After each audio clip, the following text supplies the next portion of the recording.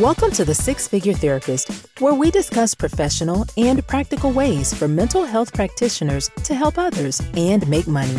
Here's your host, Dr. Arcella. Hello, I'm Dr. Arcella, and I want to welcome you to our first Six Figure Therapist Masterclass. And I decided to call it a Masterclass because we have one of the masters here. Thank you. I appreciate you having me here. One of the reasons why I'm so happy you're here, and I'm hoping that this will help the people who listen to this and watch this, is that I remember back in the day, we were working at a university together, and we used to get on stage and demonstrate different theories and how students can conceptualize theories and conceptualize clients using those theories. And I remember, I don't know if you remember, but that was some of the best sessions that students would come later on and say, we were so happy to be able to see the difference. Yes. Yeah, in the use of theory. So I'm hoping that that's something that we can do for the Six Figure Therapists, is to get people like you from different orientations and myself from different orientations and come together to really get people to figure out the skills that they need to do this. So first, I always say to everyone that what we do in mental health is a gift, that I think that some of the piece of this is an inner gift. And so what made you decide to go into mental health and be a psychologist? Yeah, I think that when I was in high school, I was very interested in not only psychology, but interestingly in literature. And literature really, great novels, literature really showed me, or kind of opened my eyes, that I was really interested in character and character development and the emotional issues that the characters were dealing with. And so I thought, that's a strong interest of mine, but I also had an interest in trying to be helpful to people and helping them sort themselves out, and having my own therapy experience in high school was very helpful. And so that led me to say, I'm going to really pursue this and see if I can develop, as you say, the skills and knowledge to be able to try and do something to be helpful to people who struggled with a lot of emotional and interpersonal problems. Okay. All right. And so once you did that, so you finished high school, you went on, of course, got your bachelor, got the PhD. And so then so let's talk about your theory, because, we talk about theory selection and things like that. So tell me how you selected your theory. Yeah, I realized when I was reading in high school and college, when I was learning in college, I saw that the things people come in and talk about when they're in therapy are often relationships from the past, current relationships, sometimes the relationship with the therapist. And these relationships, they talk about patterns that have been problematic and disappointments and needs that aren't met. And I felt that the psychodynamic approach, being an in-depth kind of approach, would help me to understand the early patterns that really brought people to where they were now. And I realized that the part of what appealed to me about the psychodynamic approach is that these childhood problems that continue to affect people as adults were very much in the present. They were there in the relationship and they were there in the room. And so when people say, well, psychodynamics are all about the past, I say to them, well, it's really very present oriented in that we get a window into people's lives and the struggles from early development. And so it kind of provides us with a way to help people and maybe hopefully free them up from some of these patterns that they keep repeating.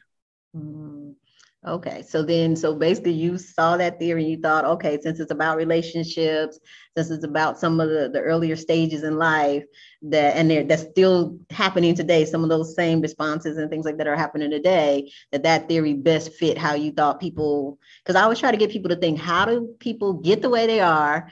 And then, Yes. what do they need to do? So you thought that was the best way. Yes, and also I felt that psychodynamic theory, which I think there's a lot of misunderstanding about, but psychodynamic theory, particularly modern psychodynamic theory, it really provides us with two things that I think are important in a theory. One is a kind of model of the mind, of health and problems, and it has some predictive value. Mm-hmm. It has some value in, as I come to learn about the person, I have a sense of what may be coming next. What are some of the ways that their problems may show themselves? What kind of difficulties do they get into? And so I think, you said earlier about skills and theory and case conceptualization. It's so important to be able to conceptualize with a theory in mind.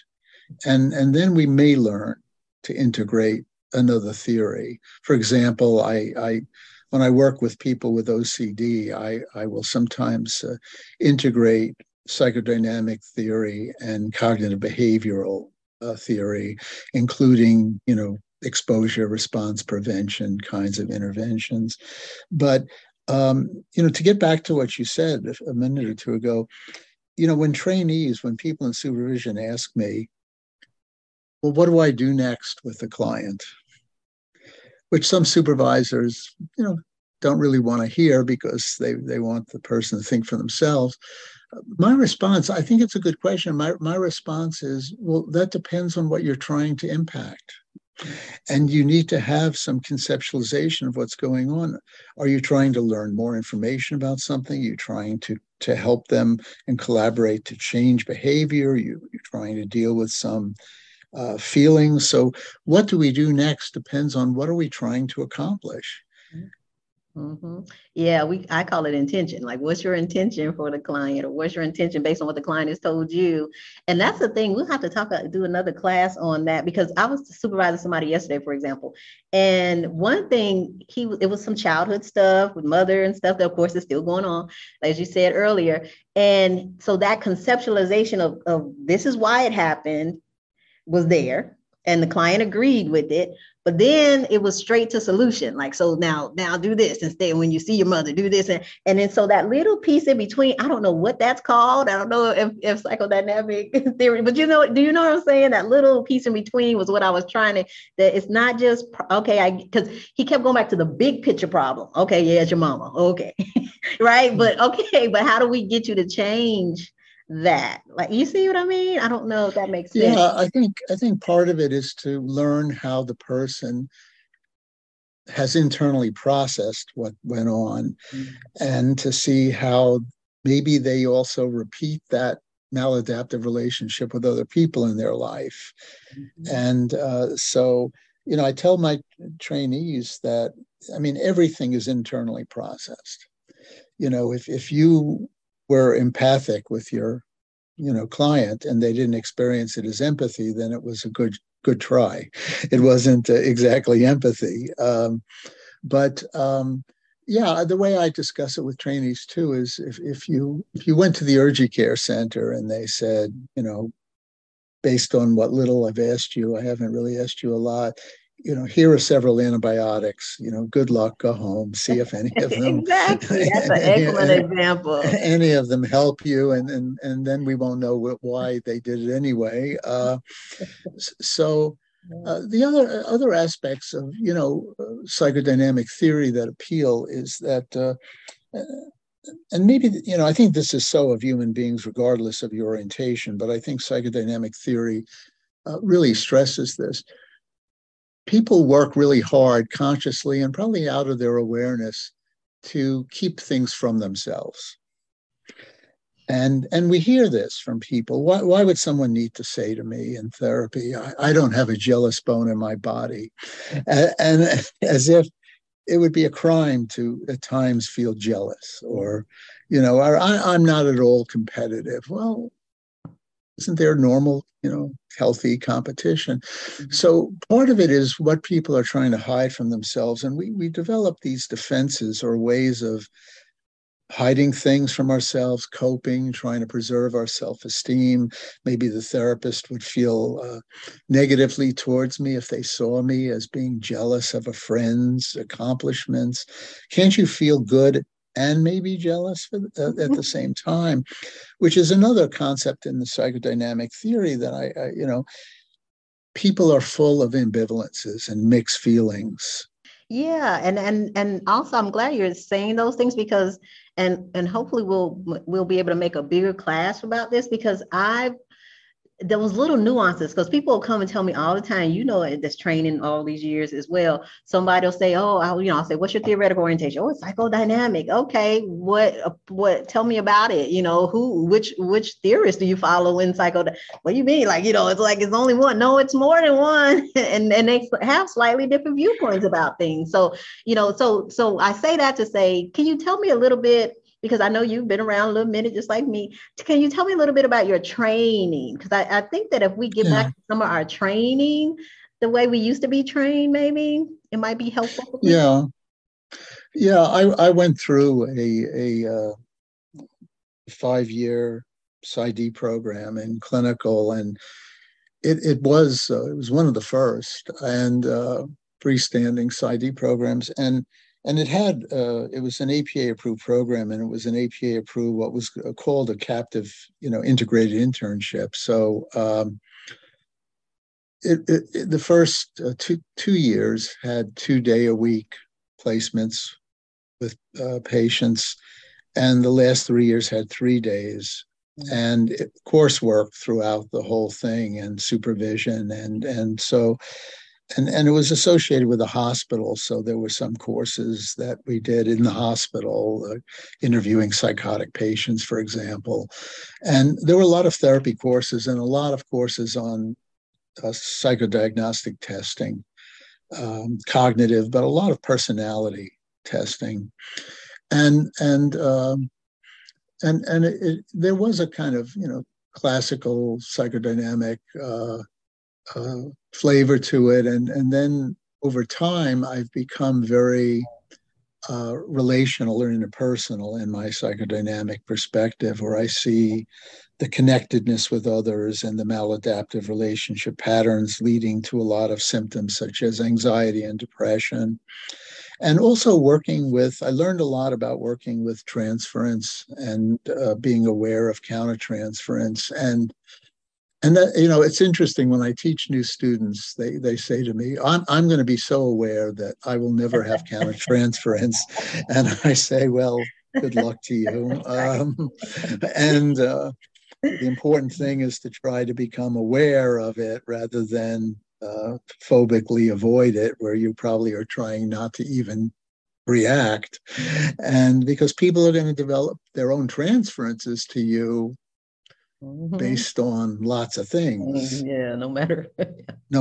And even, Aaron Beck, who passed away in the last few years. Yeah, Aaron Beck, who was initially trained as a psychoanalyst, had said in his later years, if you work with personality disorders, even if you work from a cognitive behavioral framework, particularly narcissistic and borderline, and you don't understand how to work with transference, good luck to you, because these people live at that level where they are putting what Freud called the transference template onto people in their life and seeing them as if they were other people from growing up. And that's why relationships with them are particularly challenging. And so, defenses, transference, maladaptive patterns that people repeat. These are all important aspects of psychodynamic thought. And I think, and maybe we can get into this with other talks or classes, I think when people see that there are a lot of concepts from Freud that have stood the test of time and some that have not. Mm-hmm. And psychodynamic therapy has been pretty well researched. Probably beginning in the 80s, but certainly a lot more. It may give a bit of a different perspective to this. And certainly, there are different therapies that have, contributed to or work with people. But I find a lot of people are very misinformed or very little informed in the psychodynamic kind of theory and therapy. I'll give you a quick example of transference.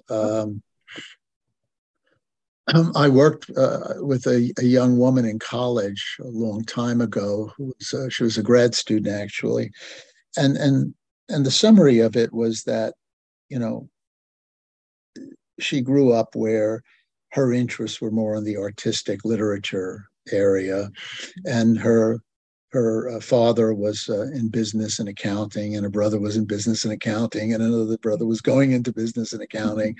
And although her mother valued what she did, her father and brothers saw it as a kind of cute field to go in, and really demeaned it. And she came to therapy because her boyfriend, who was in law school and doing well, while on the one hand she was proud of him, when he got an award, she became very critical of him. And so anyway, we're working together, and I'm helping her take a look at how the wish to be valued is so important, but when she feels or perceives she's not, she lashes out or gets depressed. And we're going through, I guess you could call it, either in cognitive behavioral world or psychodynamic, that there's a schema that I'm helping her see. Mm-hmm.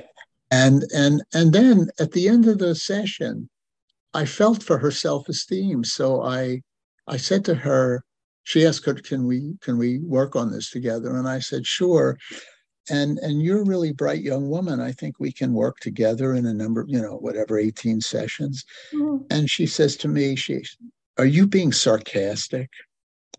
My calling her a bright young woman made her wonder if I was being genuine, because could I, as a male, maybe a male with a doctorate, like her dad being successful, could I see that, or did I really think her literature studies was also kind of cute? And so I pointed out to her that we had a fascinating situation here. This came alive in the session, where a male who was older than her and had an advanced degree could not see her as smart or valuable because of the major that she chose.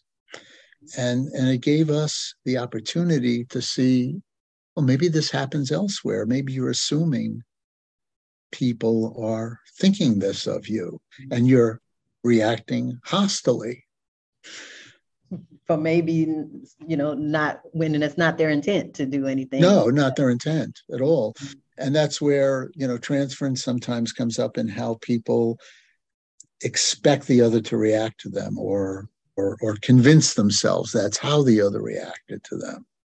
So then, okay, so with that example then, because it is interesting, because like you said, some people lash on to certain things and theories and parts of Freud's theory when they talk about, especially transference and countertransference. Everybody talks about that at some point in time, even if they say they don't subscribe to the theory. So, but for example, so in terms of skill, then you pointed that out right away. So it's two questions I would have. So first, do you kind of gauge to see if that's something you would save for later or point out right away? Yes. Yeah. Timing and judgment are very important in clinical work. The reason I pointed out right away is because she said, are you being sarcastic? Mm-hmm. And I said, that's what word did I use? That's amazing. And she said angrily, what's so amazing? And I said, it just happened with us. Can you think about it? And she was able to say, yeah, I thought you couldn't be genuine. And then we were able to discuss, maybe there's a part of you that is primed for this. But there are times where, yes, you would not bring it up. And certainly we want the patient, the client, to be able to come to these understandings with our collaboration rather than us just quote lecturing them about it. Because people, I think in therapy, people really are looking for an experience and not just an explanation. Exactly. But in this case, we had it right in the room. And I was concerned if I didn't deal with it, she may not have come back because she would leave. I mean, imagine what that's like to think your therapist at the end of a session says, you're a bright young woman, and you think, wow, even he is toying with me here. Right. And especially the part that's so interesting about the story is technically you didn't say anything that people would consider negative, right? Like you said, it's her perception of bright young woman normally doesn't make anyone be like, oh my gosh, are you serious? So That's right. That's right. And it shows how ingrained that expectation is. Mm-hmm. And I was curious if it ever happened with her fiance, because from all accounts, he was proud of her being in master's program in literature and didn't put it down. But she could we all misinterpret it, and so and I'm not saying transference occurs all the time, but Freud purposefully tried to activate it all the time by he wanted a window into the childhood relationships, and the use of the couch was partly of, I don't want to be a distraction. I want you to project onto me. Of course, he also wanted the luxury of not having to care about his facial expressions day in and day out, which Yes. can be tough. And so. And this is that is the funniest part, because I'm writing a six-figure therapist program, right? And I'm putting little things like that, like watch your face, show up before your client, little things like that people think, oh, that's so simplistic. But I promise you, in talking to clients, and all these years you've been doing this, those little things matter, so we do have skills, we have interpersonal stuff, but we also have customer service, we have perception, we have all these things. Like you said, it is an experience. And I always say you should be a different experience when they show up to your office. And so, yeah. I want the people that I see to feel like all that matters in that time to me is them. Mm-hmm. And since people process how they do, people are going to read into our facial expressions, which can give us information. I remember years ago, I had a woman come back who had been away from therapy a little, and she shared that she was restricting her eating. And I was aware I had a kind of look on my face, or I reacted more with, oh, I'm sorry to hear that, that you're struggling with this. She jumped down my throat with, what's that face? What's that face? Are you feeling critical because this is what's happening with me?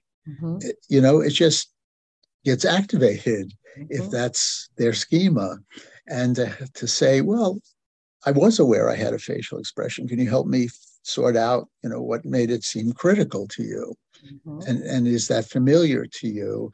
And I wasn't aware of feeling critical, but obviously I came across that way. So is this something that, you tend to be on alert for? And those are the things, moment to moment shifts in mood in therapy may have something to do with what they think the therapist thought of them. So part of the psychodynamic approach is to try to be aware of different things going on in the room, which Freud referred to as trying to have equal hovering attention, where you don't get hung up on just one thing. And I tell my students that active listening also includes, what are we not talking about? Have we colluded together to avoid a topic because it's an uncomfortable? So then what would you say if somebody said, well, like I had a supervisor that knew someone had experienced some trauma, didn't know all the details, but knew some, but his thing was, he said, I'm waiting till the client tells me. So like if someone thinks that, which is a logical thought process, but based on what Freud might think, what would he do with something like that? Would he wait? Would he mention it? Well, I would certainly, I think, wait in the beginning, but at some point maybe to say,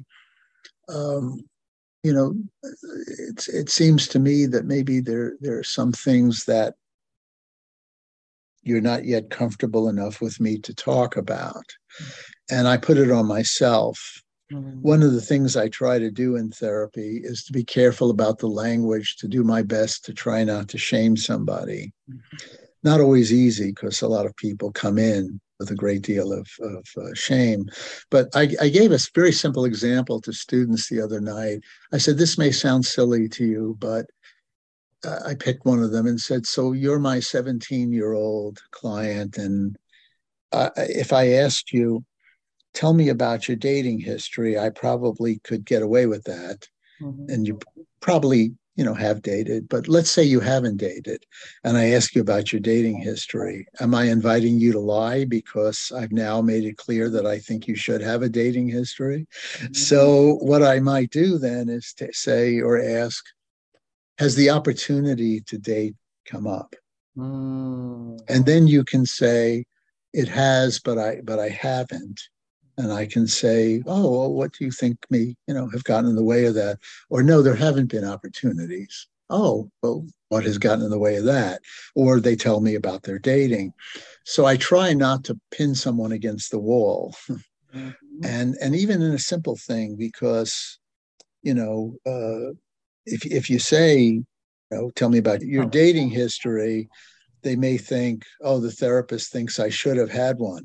Mm-hmm, mm-hmm. And or they felt some way about not having one, and that takes them in a whole nother direction of, my friend said this, or I'm not pretty enough or handsome enough, or right. I can't get those ladies with me, so it could be a whole, like you said, a whole nother rabbit hole. But then this is the whole point that I hope people are getting to. And like I told you, we could talk about each of these things in depth, but the point is the skill piece of it is, like you said, timing. It's actually, it's quickness. It's active listening, as you mentioned before. It really is. And sometimes we just think, oh, I'll just sit there and show up and it's going to happen. No, it really is a lot that goes into it. And especially if you don't have the theory to process it, then I just find that really interesting and wonder what, to be a fly on the wall, what people are talking about in the room.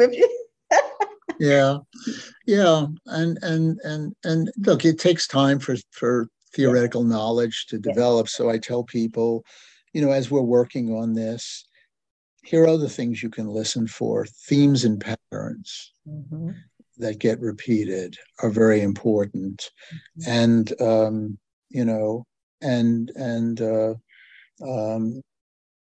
but yeah, the skills piece, a lot of people feel, some people feel, the skills piece, that's not as sexy as the sitting there and trying to help somebody, understand them. But it's part of it, just like learning how to inquire to deepen the conversation.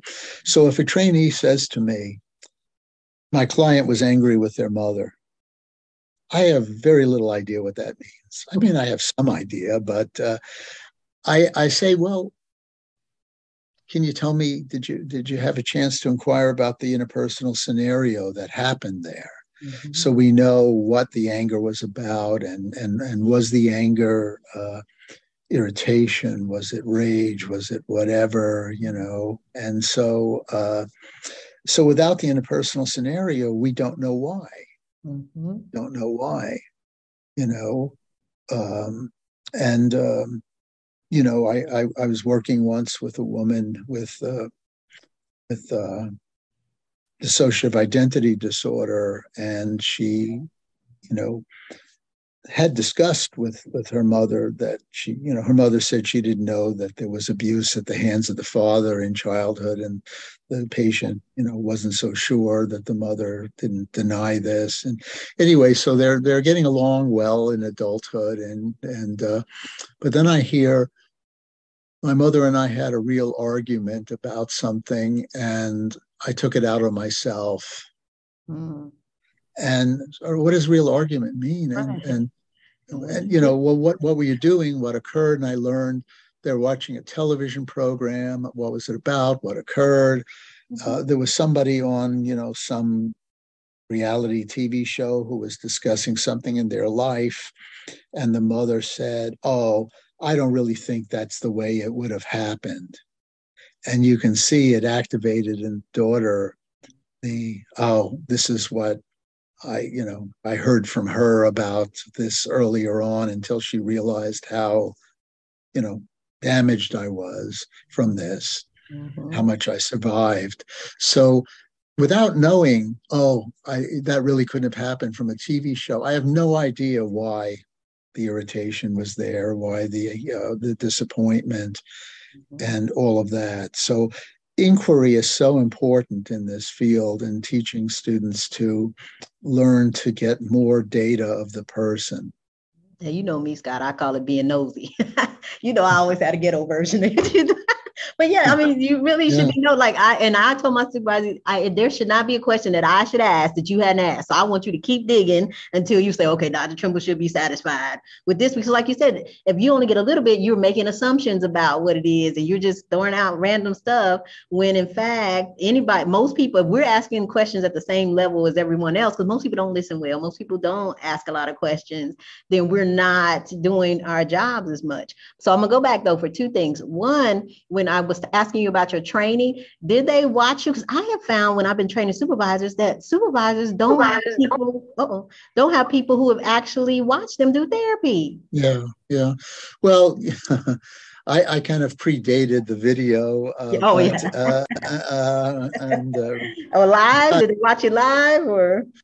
On occasion, if they were in the same agency or clinic. But what I did do is, and this was tedious as anything, is I would, for certain supervisors, transcribe sessions from a tape recorder. Okay.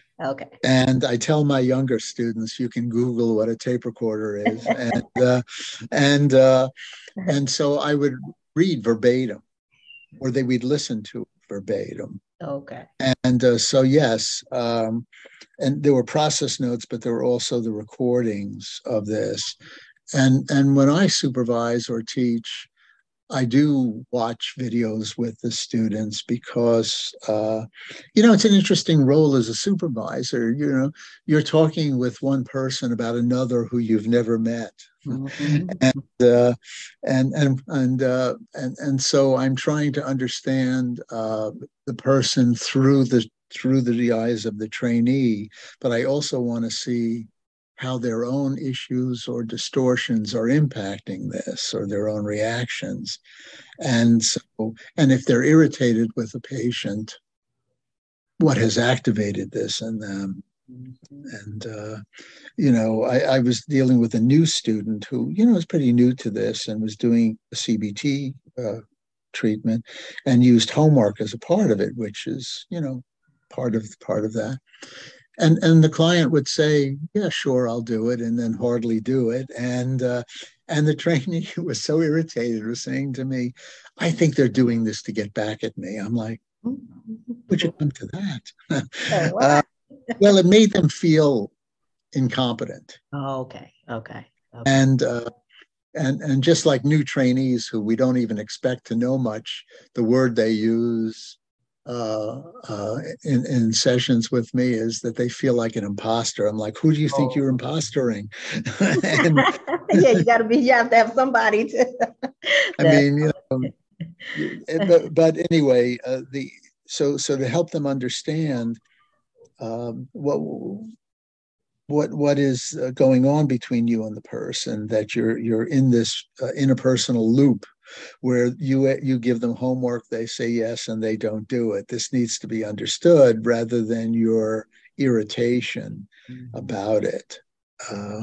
Yeah, and we can talk about supervision again too, because we had supervisors who said if we gave that scenario, sometimes they'll say something like, well, maybe they need to go talk to somebody else. Well, no, you have to talk to them at some point, because guess what? They still might see that client next week. And even if they did go to therapy for whatever issue it is, you still have to do something to help the client, so you can't just say, Yeah, I mean, one could consider asking the client, if something gets in the way of you doing it, did you feel able to tell me that you didn't want to? Mm-hmm. But that can be anxiety provoking for trainees, because we're asking them now to get into process. Mm-hmm. What's occurring between the two of them. Mm-hmm. And I tell students, as one of my mentors years ago used to say, while psychotherapy is complicated, at any given moment, there are three things we can choose to focus on in the room: the content of what they're saying, the affect or emotion they're having, or the process of what's going on between the two of us, if it's relevant to them. Mm-hmm. And so process is an unnerving topic. You mean you want me to bring up something between me and them? And so yeah, the supervision helps people to learn about that we're not just an observer, we're a participant observer in that relationship. Yeah, and then the second thing I was going to ask you, when that example that you gave about the transference with that client, so you were saying, okay, so it happened in the room, we see it live. So how would you, and you kind of talked about some of the things you might say, but how would you get her, you said if it shows up in other relationships, for example, the fiance and things like that, what was that little piece that I keep talking about in between that you could say, you could do something with that as opposed to just saying it? Yeah, one way to inquire about it is, what just occurred here? Is this familiar to you? And for them to think about maybe other relationships, and then maybe to inquire, is this something that you feel maybe important people in your life have contributed to, and they might think about, where this comes from. And one misconception that people sometimes think is that transference is always about parents. It can be about siblings. It can be about other important people as they grow up, who they, and how they feel those people felt towards them or reacted towards them. So, yeah, it's trying to get the person curious about these interpersonal patterns, and do they occur elsewhere, and do they contribute to, the depression, anxiety, and other symptoms that they have. So then if they say, yes, it does, I saw it with my fiance, I see it with my friends, that kind of thing, then how do you help them to change it? Yeah, what we try to do there is to see, well, first, being more aware of it helps. Just like I would equate that to if you're doing cognitive work, and there are cognitive aspects of psychodynamic work. If you're helping somebody with a quote cognitive distortion, you want them to become more aware of it, mm-hmm. and not to immediately act on it, to put the brakes on, so to speak. But also, I think part of the psychodynamic interpersonal approach is to help them consider how they're trying to get their needs met, and maybe they're doing it in ways that are evoking these reactions from people. Mm-hmm. And so they're recreating a pattern. Okay. So to look for healthier ways, not that we always get needs met, but to look for healthier ways to try and get them met. Mm-hmm. That makes sense. Or as I tell people, if you quote those scholars, the Rolling Stones, we don't always get what we want, but if we try sometimes, we get what we need. So that occurs in relationships too. Okay. And so then in thinking about the psychodynamic approach, what can you tell just people who might be interested in it? Because again, we all have heard of Freud, for example, but like, could you tell them, I guess, first of all, the basic outline, like you talk about, you do brief therapy generally, right? Yeah, because I'm focusing on relational patterns, but if you're interested in, people are interested in the psychodynamic approach, concepts like learning about the unconscious, is important. I mean, how many times have we heard people say, I did X, but I don't know why? Mm-hmm.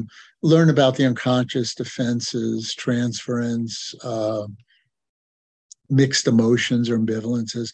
The thing that's used in the literature to turn people off the most to psychodynamic theory is the concept of penis envy. Mm-hmm. And Freud was biologically based in his thinking. Mm-hmm. So he attributed a lot of the envy that his women patients had to anatomy. But, he saw something. But we've come to see, that he saw something correctly, but it really had to do with what people over the years have called social envy, status envy, opportunity envy, where the times he practiced, women were really discouraged from getting education and opportunities. And so there was a lot of anger and frustration from his women patients about male siblings and men. And I'm not saying, that discrimination, oppression, things don't occur now, but he saw something, but he didn't see it as the sociocultural phenomenon that psychodynamic thought has come to generally see it. Okay. And so I guess as you think about that, then how, if somebody wanted to start, well, no, first, let me go back.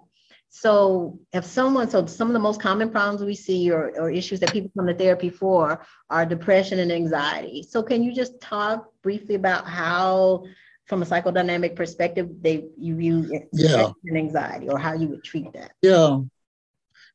I mean, I don't want to assume everybody's going to fall into a same box, so to speak, but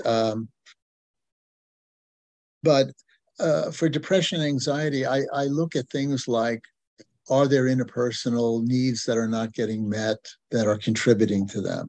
Mm-hmm. Are there maladaptive patterns that are repeating and the person's responding to unmet needs and feeling not valued and dejected, for example, with anxiety, depression? Are they hard on themselves? Are they, have they kind of taken in the critical beliefs of people from their growing up, and now they're very hard on themselves, and that might be creating depression because there's an underlying perfectionism that they can just never meet. So I'm looking both internally for what's going on within them and how they feel that, about how they're doing in life, as well as the quality and the nature of their relationships. And then I get to see how they relate to me. Mm-hmm. And that gives me additional information. You probably have had the same experience as a therapist over years. At times I have been credited with things I never said exactly the way they heard, or blamed for things that I never said in a certain way, and maybe there's a parallel between that and parenting, yeah. So I would say anybody who's interested in this should really get education about psychodynamic thinking and how we conceptualize. And then there's a lot of stuff we can't get into today that I use. The use of dreams with some people when they're open to that. So I think, my hope is that in listening to this, some people might get a little interested in learning more about the theory and the techniques and other ways to try to understand human behavior. Mm-hmm. So then are there any books you would recommend, or anything you would recommend them listen to that you can think of, like off the top of your head? So many. Yeah, there's a lot of stuff. I would, I can compile some references for you. Yeah, we can add that to it. Yeah, that'd be great. And videos. I have a video out there in YouTube land from a school I teach for, and they put it out there on brief psychodynamic therapy. And I'll give you that link as well. I mean, it's, people can take a look at that. And there's a lot of interesting stuff that I hope, kind of this has whetted the appetite a little bit. Mm-hmm. And then are you still doing supervision for individuals who are interested, or you doing that as well? I have. At the moment, most of my time is with teaching and mentoring. I teach for 2 universities, and I have a psychodynamic study group for graduates who have interest in psychodynamic theory, and we meet monthly and go through articles. So yeah, most of my time is right now with teaching. Okay, so maybe we can, if you ever have anybody join the group or something, maybe we can put something in there about the group so that they can know about that as well. I guess the other thing that I just want to say is thank you, first of all, for doing Sure. this. And I'm hoping, like you said, that people will be interested, because a lot of times people say they're looking at all the different theories and they pulled out different things. But again, just being intentional about doing it. So hopefully people will be more curious, so that when they do that, they have more informed information about it. Yeah, that would be great. And also, I'll try and put on that list some work of some colleagues that have really looked at the research efficacy of psychodynamic therapy, and so people can see that that there is a scholarly approach to this as well. And also, I'll tell you one experience I had with you before we go. I remember you and I were doing a role play years ago. I don't know if you remember this, in front of some students in a class. We were in some kind of conference room, and we had a bunch of students there, and we were doing a role play. And I think that I was a therapist at the time. And I don't know if somebody else was a client and you were watching me or something. I don't remember how it was going, but I remember that I said something about the person being angry. And you said to me, well, how do you know they're angry? They didn't use that word, use the word that the person gave you. And to this day, I still remember. So it was a small thing, but it was like, yeah, I projected that word onto them, when in fact, like you said, they didn't say it. I just put all that together and came up with that word. And so I still teach I still remember that to this day. And so I'm hoping, even though that may seem small to some people, that does, if you keep doing that to a client, right, over time, and I don't want to start back the conversation, but the point I guess I want to say is, hopefully when people hear things like that, they're able to incorporate them. So I'm hoping that this type of class and training will help people to just get those little tidbits like that, so that they can just, do even better to help people. Sure. Well, thank you. It's been a pleasure to chat with you about all this. Yay, thank you. And I know you'll be back, so I appreciate you. All right. Thank you. Thank you for giving some of your time to listen to The Six-Figure Therapist. If something was said that taught or inspired you, please join us on our mission to uplift and empower mental health practitioners. You can become part of the movement by sharing this episode, subscribing to the podcast, and leaving a review. We can also be found at Six-Figure Therapist on YouTube and Instagram. Until next time, we wish you wellness. And remember, broke is not your color.